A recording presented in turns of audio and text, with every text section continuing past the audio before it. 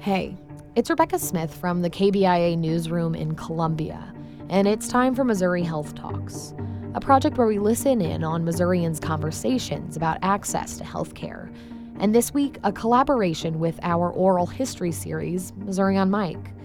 This week, we hear from Debbie Merciers from Poplar Bluff, Missouri. She spoke with the Missouri on Mic team at the downtown Poplar Bluff Farmers Market in July. Debbie's the market manager, and she spoke about losing her son Kyle in a gun accident several years ago. Here's Debbie. I lost my son 2 years ago, and the last Saturday before I lost him, he was selling sweet corn. One of our favorite customers comes down all the time, and she had a watermelon, and she actually, my son was selling watermelons and sweet corn, and her daughter had dropped a watermelon, and we took it back and gave her another one, and so my son and my daughter got into a watermelon fight right here in the parking lot. Those memories just, it took me a while to come back. It took me about 6 weeks before I could come back, but this is where the last place I saw my son.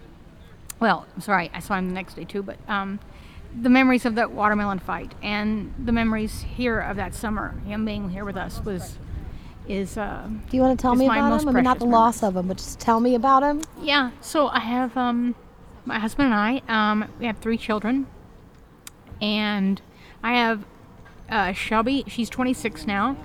I have Jack, he is 23.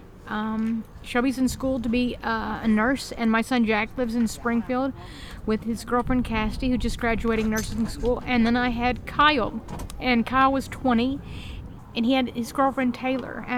Kyle was accidentally killed by his best friend in a gun accident. The gun accidentally went off, and his best friend accidentally shot him, and it was very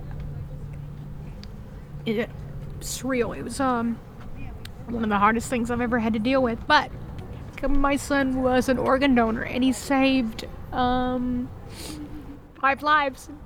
And we've heard from the gentleman who got his heart, and we haven't got to really meet him, but we got to meet the gentleman who got his lungs, and he'd been searching diligently for us, and he found us, and it's just been we met him, and it's bittersweet. It's an instant bond, and he recently hiked to a mountain in Utah, and he gave all the credit to my son's young, healthy lungs, because when he got my son's lungs, he only had 8% of lung function, and my son's name was Kyle. He was the life of any room. He was so charismatic. He didn't know a stranger. That's why he did so good selling the produce, because everyone would come up to him because he had stories to tell, and he was the shining light in our family.